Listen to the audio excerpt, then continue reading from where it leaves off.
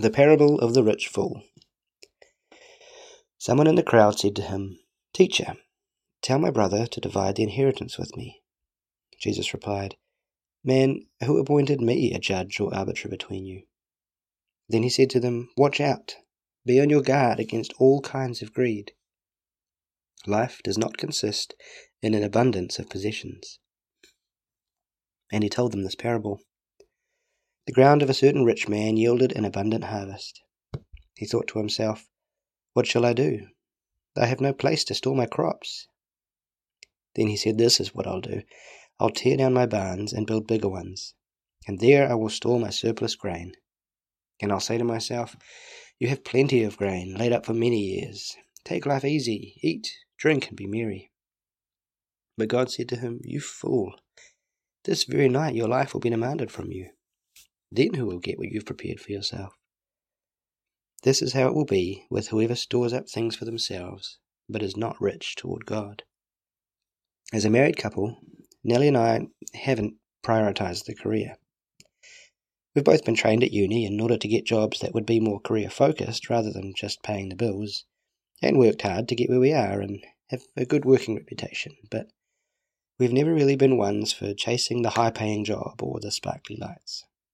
Obviously happy to get pay rises and the like, but not joining in the rat race as much as possible. A case in point is the fact that we decided early on that Nellie was going to stay home with the kids, which has even developed into homeschooling them too. This obviously means we are still a one-income family, and we've been quite comfortable with this way of living. Nellie and I were living in Auckland when we got married, and when we started looking to buy our first home, it became evident very quickly that if we wanted to stay in Auckland, we would have to compromise our desire for Nellie to be a stay-at-home mum. So we moved. We left what we knew to make our desire manageable. In Hamilton, we bought a nice home with a great section for the kids. Very 70s decor, but beautiful nonetheless.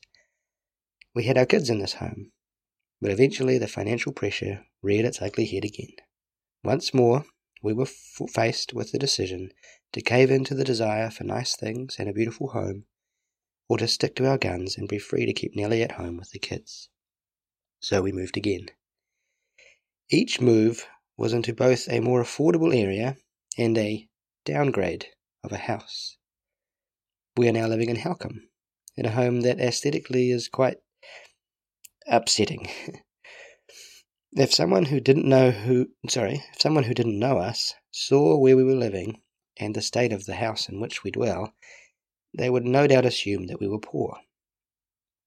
Ironically, in all of this going against the grain and not keeping up with the Joneses, we're in the best position we've ever been in. We are far richer in all senses of the word because we have chosen to be poorer materialistically. Nellie told me of a prayer Noah, our son, had before bed one night. "Thank you, God, for our beautiful home," he said.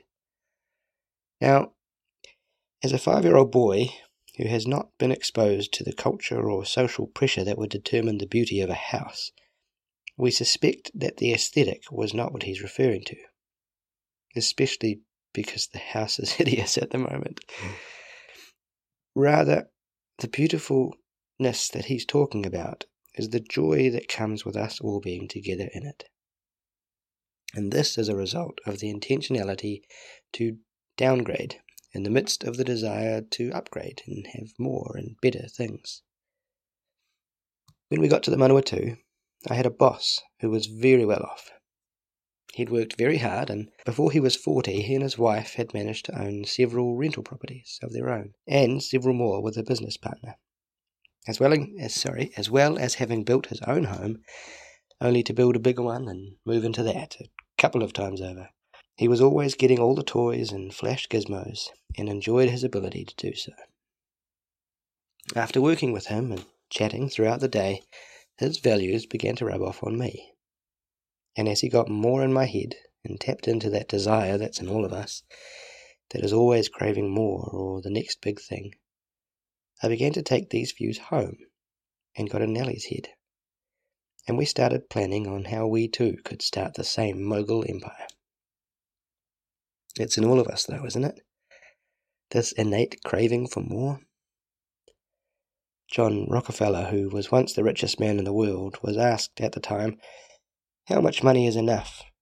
And he calmly replied, "Just a little bit more." And that makes him sound greedy to one extent, but think about it. When that new phone comes out or is even advertised, suddenly you see all the issues with your current one, or the car, or clothes, or the game, or console, you name it. It's in all of us. Adam and Eve had everything, all their needs met, walking with God in the garden. But that inkling inside to crave the one thing they didn't have. Did God really say you must not eat from any tree in the garden? The trouble is, we're very good at justifying our actions. We can make our sins look like nothing and scapegoat those sins. Covetousness we call ambition. Hoarding we call prudence. Greed we call industry. Series-Mākona says that's why mammon is the only God Jesus mentions by name, because it has a very real grip on us, and we often don't see it because it's just the norm. In the Sermon on the Mount in Matthew 6:21, Jesus says, "For where your treasure is, there your heart will be also." Now that's a scary thought when you actually think about it. What is your treasure? I remember years ago hearing a sermon about priorities, and he had a pretty cool visual analogy. You may have seen it yourself, but it's pretty clear, so I'm going to try and explain it without the props. He started off with one jar, and then there were two rocks. The jar represented your life. The rocks represented God and prayer and Bible reading, anything that would fit into that context. And there was a pile of pebbles. These were your daily needs, like going to work and paying the bills. And finally, a pile of sand. Your sand was your hobbies and the fun things, the spice of life. He proceeded to fill this jar with the sand first. Even Jesus said, after all, we should live life and live it to the fullest. So the jar is half full with just the sand in it. He then proceeds to pour all the pebbles into the jar, because you need to fund that fun life, right? Suddenly the jar is full. And what is not inside? The rocks. His point there is that if we do not prioritize God and put him at the center of our life, then he just inevitably ends up not being in it at all. I think we can all say that from time to time we've been there. We can be well-intentioned to wake up early in the morning and have some quiet time, but we sleep in. Then suddenly you're sorting the kids for school and you're getting ready for work yourself. You're at work all day, you come home, sorting the kids, dinner, bed. Now you're tired and you need to spend time with your wife or husband. And before you know it, you're in bed and you're back asleep. Where was God in that day? He then moves on to a second jar, and he puts the rocks in first, followed by the pebbles, because they will fill in all the gaps around the rocks, and finally the sand, which fills in all the gaps around the pebbles too. Admittedly, you miss out on some of the sand, but the argument there would be that the joy you get from having God in your life will make up for the loss of the other side. Now, I would argue that we all actually, in our lives, whether we include God or not, live our lives like the second jar. So the question I want to ask is, what are the rocks in your jar? Because the world is screaming at us all day, everywhere we look, trying to make this thing or that thing the rocks in your jar. And if you really think hard, or sometimes you may not need to think hard at all, what are the rocks in your life? Not what would you like the rocks to be, but what actually are the rocks? Now, I don't mean this as a guilt trap, not by any stretch. God is a God of grace, and at Korimako we want to extend that grace. But this just sneaks and leaks into us. Just like all my conversations with that boss. He was redefining the rocks that were in my jar. Were they God? Or were they this lust for more, money and materialism? Ecclesiastes 1:3 says, "What do people gain from all their labours at which they toil under the sun?" Now, Ecclesiastes is a rather depressing read, to be fair, and there's a lot in there, but there is truth to this little segment. We can bust a gut to gain and gain, and we can justify why we're right in doing so, but what is it all for? After all, like Jesus said in the passage at the start, life does not consist in an abundance of possessions. And we don't really know what lies ahead. Man makes his plans, but the Lord guides his steps. If that's the case, then methinks we should heed Jesus' words in the Sermon on the Mount. Do not store up for yourselves treasures on earth, where moths and vermin destroy and where thieves break in and steal. But store up for yourselves treasures in heaven, where moths and vermin do not destroy and where thieves do not break in and steal. Keep God as the rocks in your jar. I met a man at work called John the other month. He's currently working in Wellington, but he used to be up here, and I discovered he was known as Sparrow by his workmates. Turns out it's because he ate very little, much like a sparrow. But what I found interesting was the reason he ate so little. It was not necessarily because of his appetite, rather because he was just so tight. He hated spending his money. He could have very small and cheap meals to ensure he saved his pennies. Even when he did occasionally branch out and go out to a restaurant or a bar, he would make himself food at home before he went, in order to make himself full so he didn't eat too much while he was out, and therefore he could save more money. Sparrow was content with the food he had because of a greater cause that he had. Contentedness breaks the cycle of needing more. If you are satisfied with what you have, why do you need anything else? You cannot be sucked into the rat race if you have a content heart. You're a non-starter in the rat race. You cannot want just a little bit more, as Rockefeller stated, if what you have is enough. In Philippians, Paul says, I know what it is to be in need, and I know what it is to have plenty. I have learned the secret of being content in any and every situation, whether well-fed or hungry, whether living in plenty or in want. The art of living a content life is living a simple life. So what is a simple life? Joshua Becker describes simplicity as the intentional promotion of things we most value and the removal of everything that distracts us from them. This may come across a bit too extreme or edgy, but the reality is we serve the God of the universe, who sent his Son to die for us so we could be in relationship with him. Wouldn't you want to remove any distractions from that opportunity? In the secular world, simplicity is known as minimalism, and is actually taken up as quite a popular practice, living free of clutter and therefore a life of less stress. Clean house, clean head is a phrase that's thrown around quite a bit. And what's cool is that there's a lot of evidence in psychological circles that show the health benefits of living simply. I love it when science comes up with a new breakthrough idea only to find that Jesus recommended it all along. It's so satisfying. Like fasting. How cool of God to make something that was intended for us to be a loving and dedicated sacrifice to him that doubles back as a physical and spiritual health boost for us. God is good.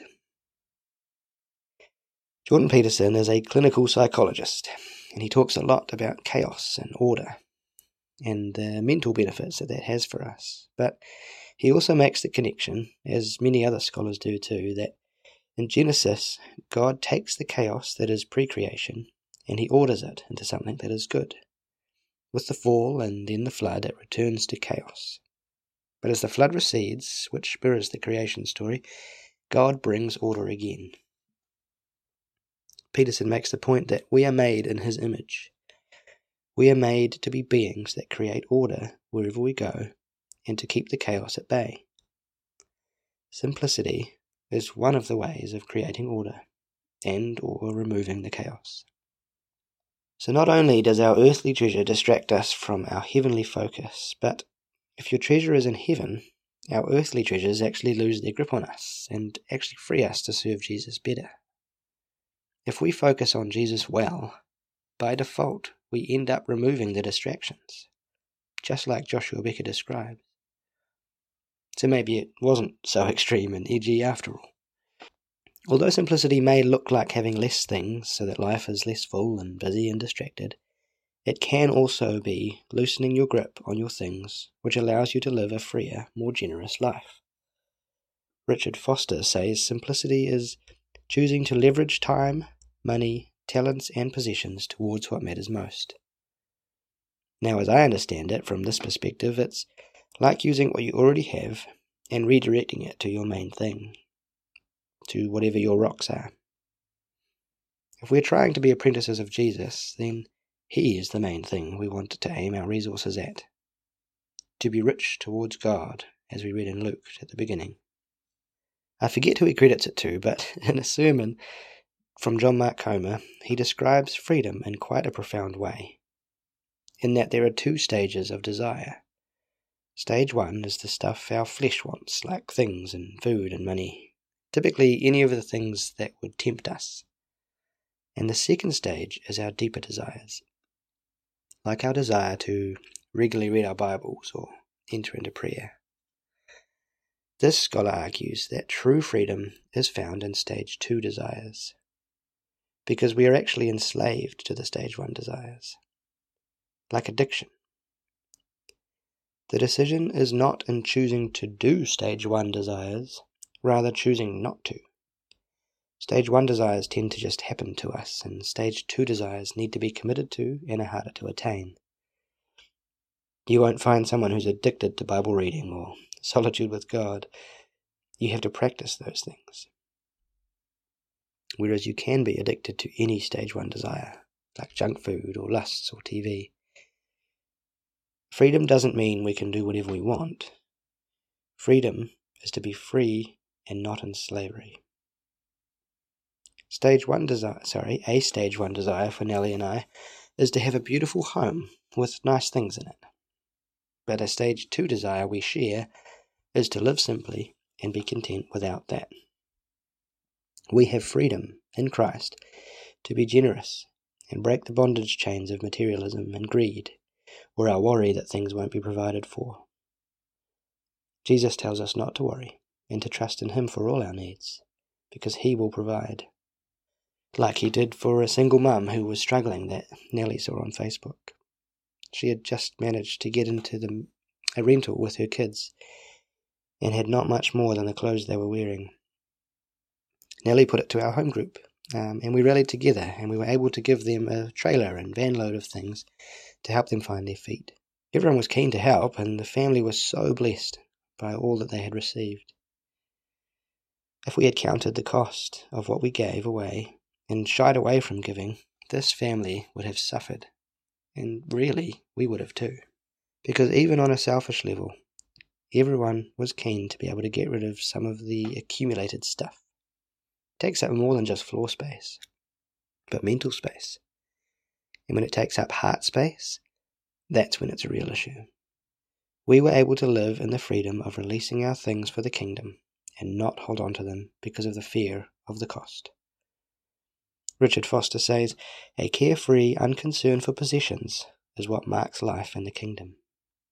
Francis Chan was a megachurch pastor in America, and he felt called to live at the average American wage and not to be flashy and wealthy like some of his contemporaries.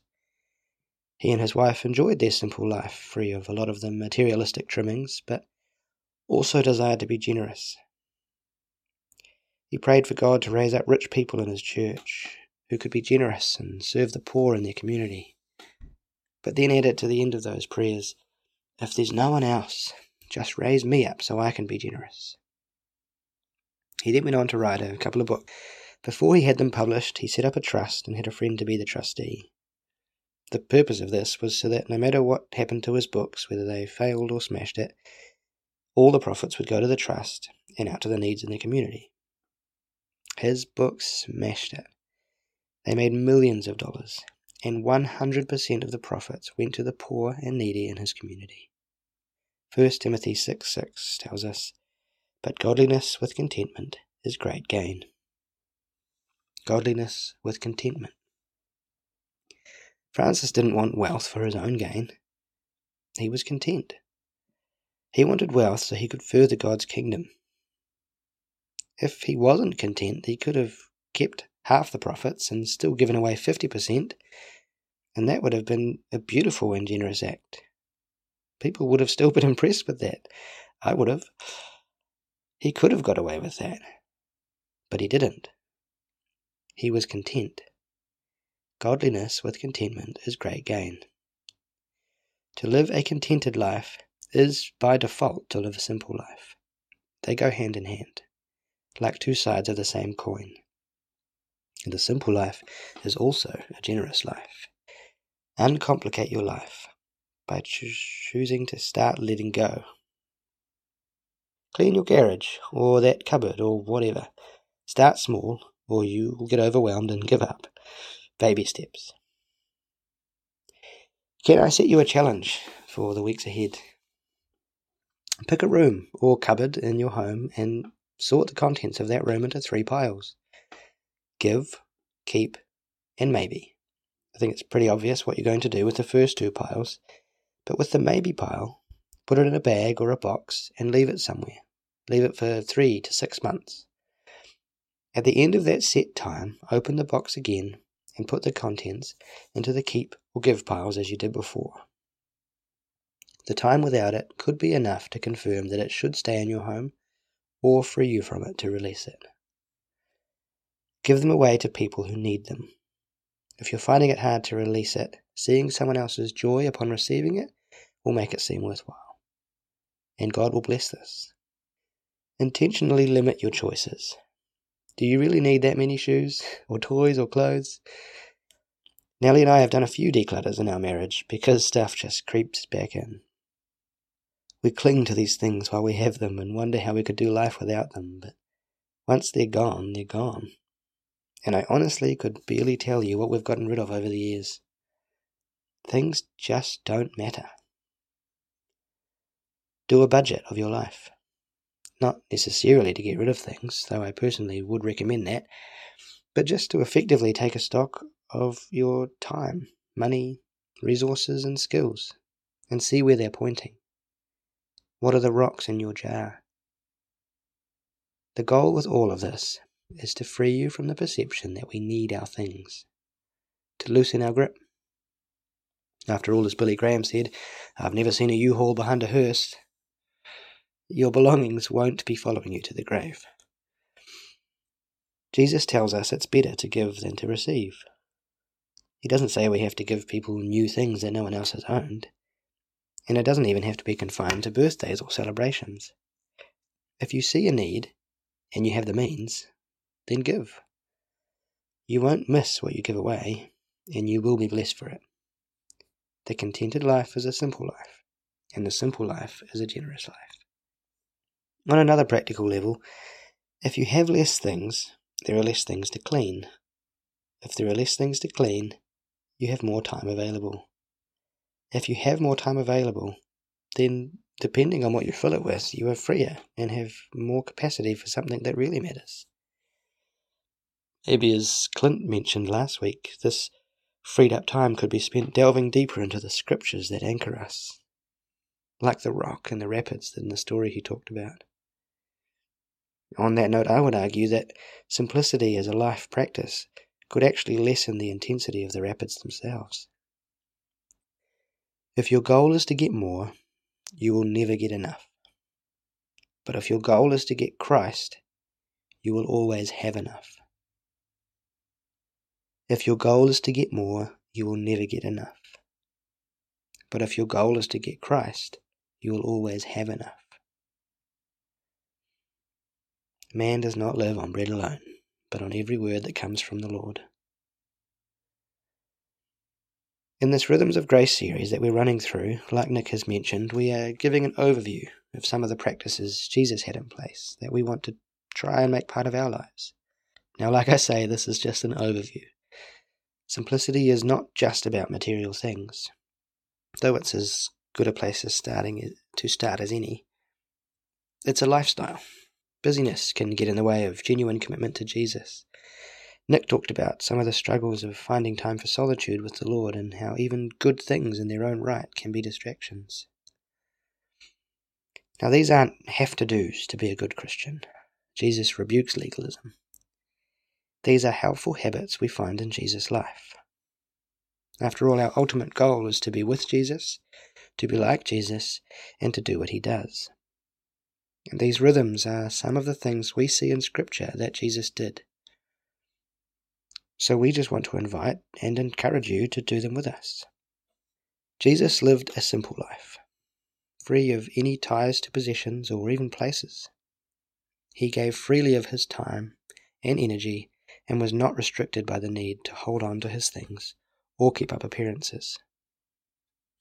After being lured into the rat race again by the conversations with that boss, Nellie and I ended up waking up to the ways we'd been sucked into the primal desire for more, and God reminded us of the simple fact that there is no end to the rat race. The idea of a perpetual striving for an ever-moving finish line was just not appealing. Now, we by no means are perfect, and are still working through this as a couple, but we try to have not much stuff. When we moved house, we borrowed a truck from work, and the guys were teasing me because our house load of things took up maybe 1/3 of the truck. One of the definite perks of simple living. Walking over to the Girl Guides hall the other week, one of the kids asked me, "Why do you always wear the same clothes?" I said, "'Cause they're comfy."